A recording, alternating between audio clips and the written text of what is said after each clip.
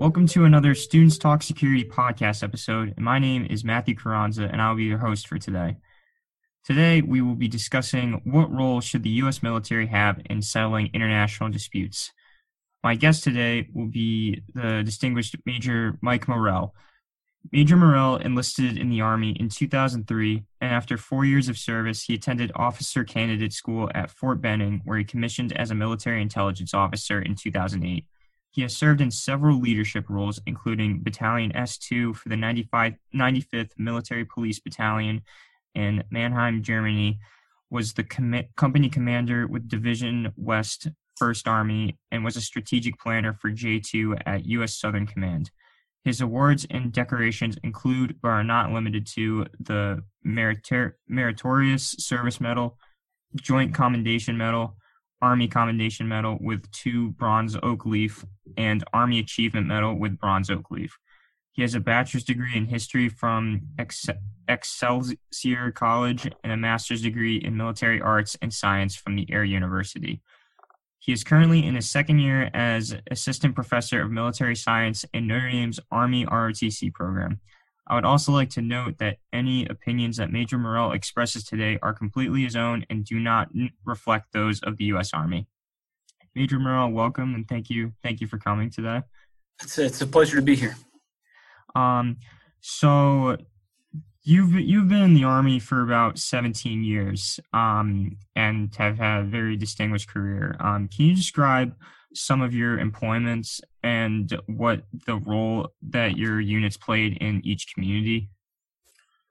Well, yeah, I'm an intel officer by trade, so a lot of the jobs that I have are like the S2 is an intel position for a unit. I was a battalion S2 or intel officer. But for the communities, as far as what you're discussing, are you talking more about deployments? Yeah, sorry, deployments. Yeah, I misspoke. Okay. Yeah, no, I've deployed to Afghanistan twice. Once as an enlisted officer, or as an enlisted soldier, and once as an officer. When I was on the enlisted side of the house, I really didn't interact with the community that much. Most of what I did were inside the forward operating bases. We did travel around a bit, but we really weren't outside of the wire, as we like to call it, very often.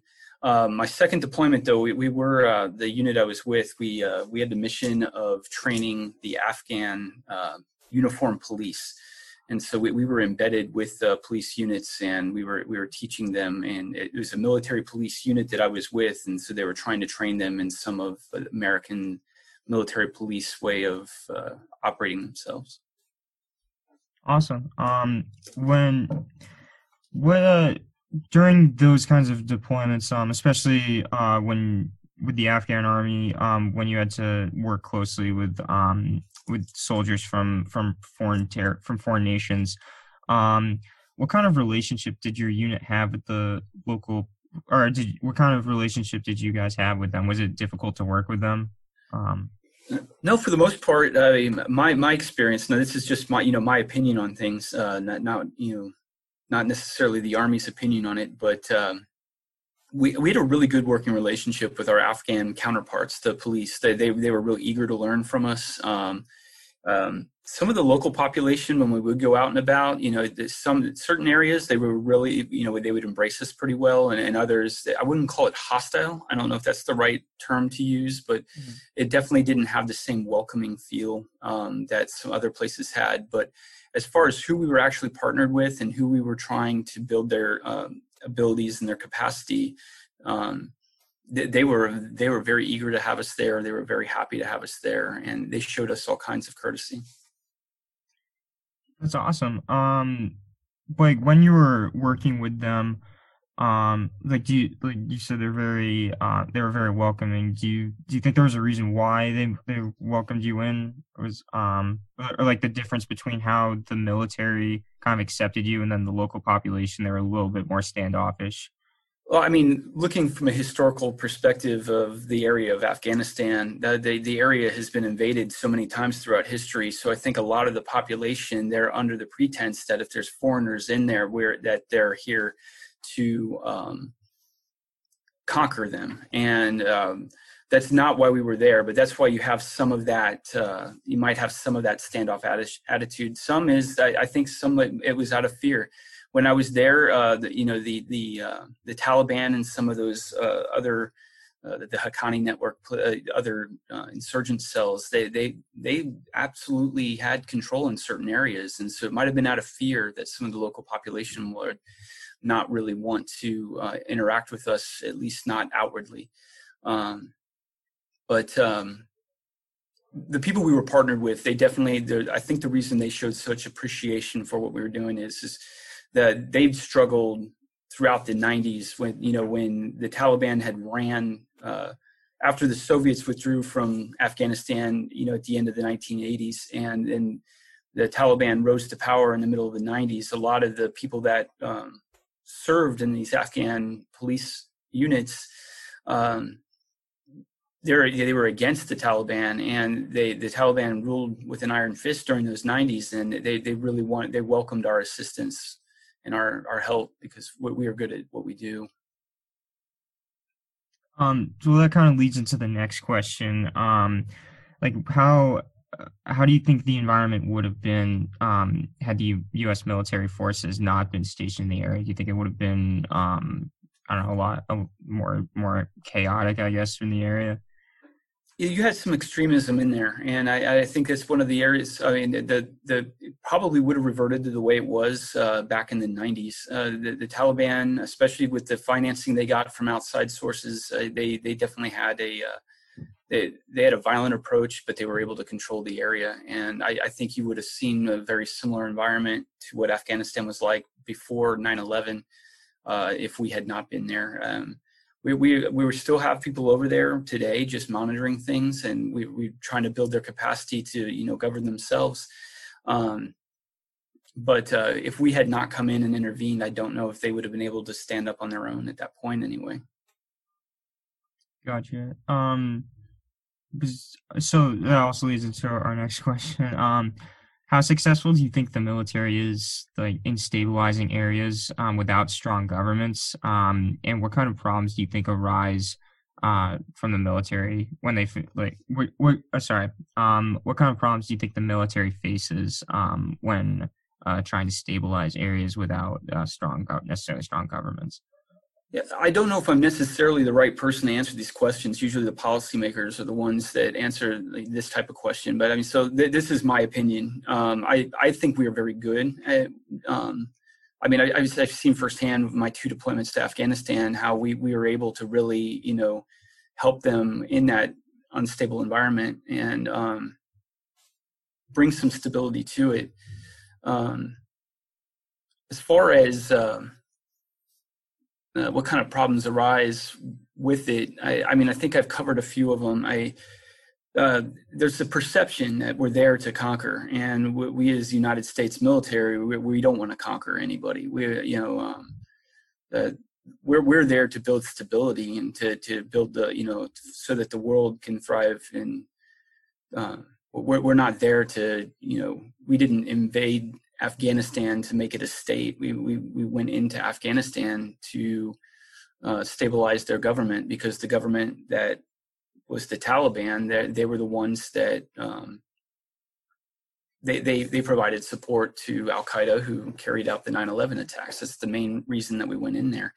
So we have no desires to conquer, but I think it's in the nature of a human being that if this is your home and outside people are coming in, there's this level of fear that this invading force is here to conquer us and to change things, and that's not what we're there for. So that's definitely an area that, in my opinion, I don't know if I'd call it a problem, but it's an area of tension that we run into in different areas. But I think we're really good at it. There's a lot of countries in the world that they do have unstable governments, and the U.S. military, we do what we can where we can, and we try to bring a more stable world. It's great. You talked a lot about the problems that are you talked a lot about how the U.S. military faces the stigma of being a conquering nation. But you're saying that's really not what we're trying to do.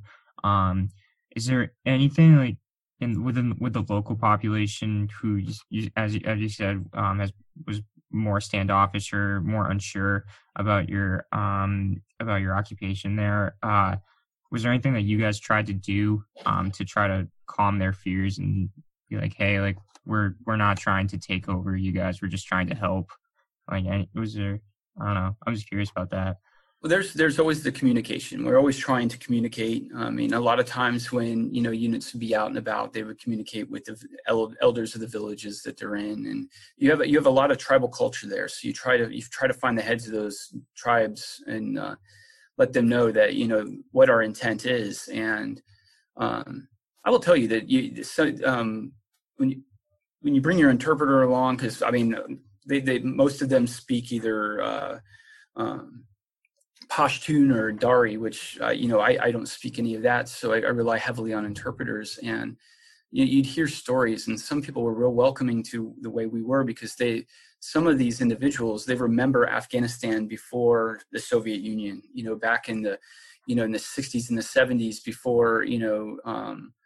before the communist governments tried to take it over, and before all the wars started, from 1979 to 1989. And they would outwardly tell you about dreaming of it moving back to that time, and those are the ones that would embrace us.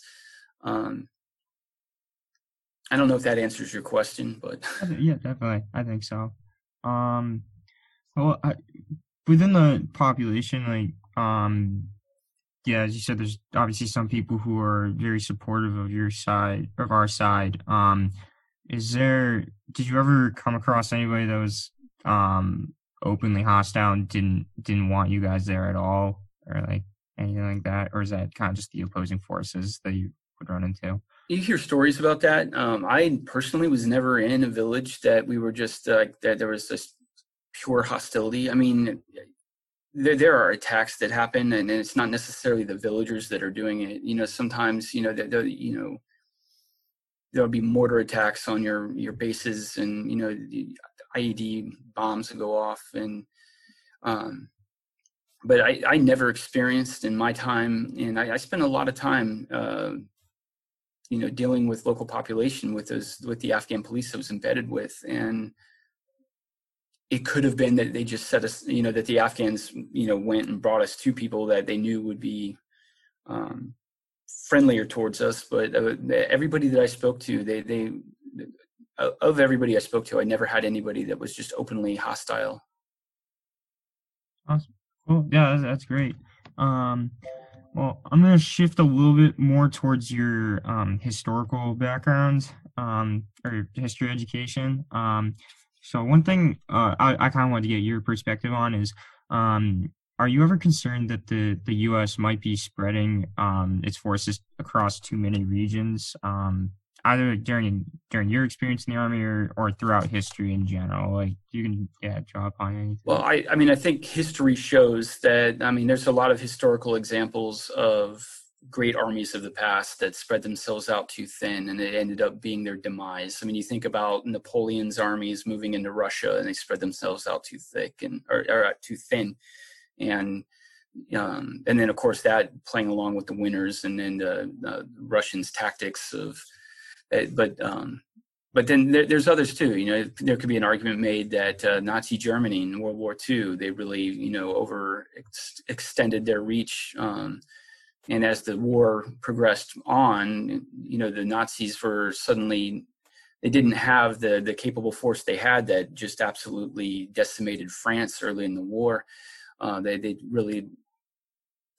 really thinned themselves out, especially when they opened up the Eastern Front and invaded the Soviet Union, and then things like that. So history says you don't want a military does not want to spread itself out too thin. I will say though that when you think about those and you think about technology today, technology makes it a whole lot easier for us to look at different areas of the world and not really spread ourselves out as thin as you think we do. It's like, with email, with the internet, I mean, you can make a phone call right now and be talking to somebody who is literally on the other side of the world. Whereas in the times of those other examples I gave, there's absolutely, I mean, you're talking, weeks, days in World War II, maybe weeks or even months, to get that kind of communication from one area to another. But I don't know if I definitely wouldn't say I'm concerned about it. I would say that, like I said, from a historical perspective, and you said you wanted me to talk about, I mean, I've got a bachelor's degree in history, so I'm no means an expert, but I know a little bit. Historically speaking, yeah, spreading yourself out too thin can be a dangerous thing. Usually that's in a time of, massive global conflict. And I don't know if we have massive global conflict right now, not in the level that you had in World War II or during Napoleon's time. So, yeah, I wouldn't say I'm concerned. I would say that with technology, we're right where we need to be. That's good to hear. So you talked a lot about the technology that the U.S. Army uses for communication and to be able to be involved in a lot of different areas without necessarily having to send a lot of people to one area or the other. How much of a role do you think technology has played like in continuing to develop the military? And how do you see that role happening in the future? It's kind of a broad question, but kind of something I was curious.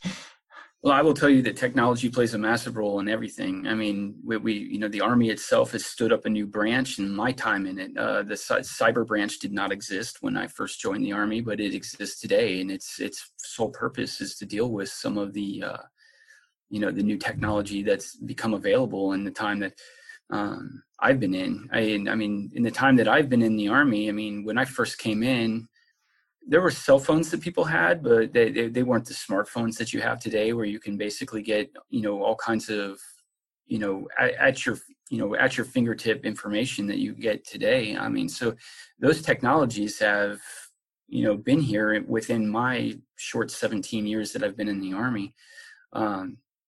So it's important that we keep up with it, because the world is moving to that level. I mean, with a lot of the social media that we have today, I mean, there are people from all different types of all different countries across the world that communicate with each other, and it's important for us to stay up on that, because there are hostile groups out there that they could form in those types of social media environments, and they have. It's important for us to be able to have visibility on that and be caught up on that. And I think the U.S. military has done a really good job of staying ahead of the game when it comes to keeping up with the technology and where it's at. Yeah, I definitely think that's something to think about, is how technology can not only help us, but also it can help enemy forces. Do you think technology will ever get to a point where it's kind of evened out, or do you think we should always be trying to innovate to keep pushing? It's kind of an arms race of technology, I guess. Yeah, no, I mean, there's always somebody that's trying to develop something new, and it's never just a one-way street. I mean, there's some historical examples of where different militaries would have technology that gave them a decided advantage. I mean, even going as far back as the first time somebody put stirrups on a saddle for a horse, that gave that would give an army an advantage. Or an example with the United States is, I mean, we developed nuclear weapons before anybody else did, which gave us kind of a decisive advantage for several years before the Soviet Union developed their own, and then we no longer had, or the sole owners of that capability. I would say also, historically speaking, you look at things, the world always tends to have a way of evening out, leveling that playing field out. You see that a lot in history. I mean, the Soviets gaining nuclear weapons is a very good example of it. But throughout history, when somebody develops a new technology, everybody's always trying to, get it for themselves so that they can use it and level the playing field. So that's always something that's going to happen. And as long as we're here as a military, we're going to always try to be at the forefront of that, because it does give us, gives us the ability to, to not be trying to catch up with somebody else, and so that we have that advantage when it comes to taking care of conflicts when they come up. Thank you. Well, we are running lower on time, but is there anything else that you'd like to I don't know, bring up or mention that pertains to the U.S. military and working in like settling international disputes or anything like that? I can say this about my time in the Army. I absolutely love being in the Army. I didn't think I would want to be in the Army when I first came in, and it's absolutely become a career that I absolutely love, and I completely believe in everything that we do. When it comes to what we do in the world, I've seen firsthand how we've helped in certain areas, and I think that's absolutely important. It's an organization that I'm proud to be a part of, and the work that I've seen us do is good work. It's making the world a better place. Great. Well, just like to thank Major Morrell again for his time and for all of his insight in answering all of these questions. And I can say firsthand he's doing a great job as a assistant professor of military science in Notre Dame's Army RTC program. So thank you everyone for listening. You can listen to more episodes through our SoundCloud page. And have a great rest of your day. We look forward to future episodes. Thank you.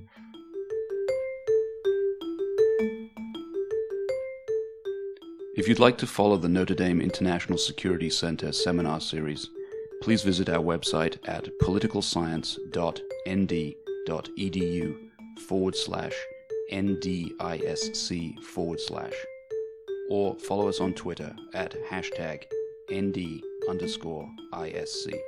Please note that opinions expressed in the seminar series are solely those of the participants or speakers, not of the International Security Center or the University of Notre Dame, which take no institutional position. Music for this podcast is licensed under Sample Swap.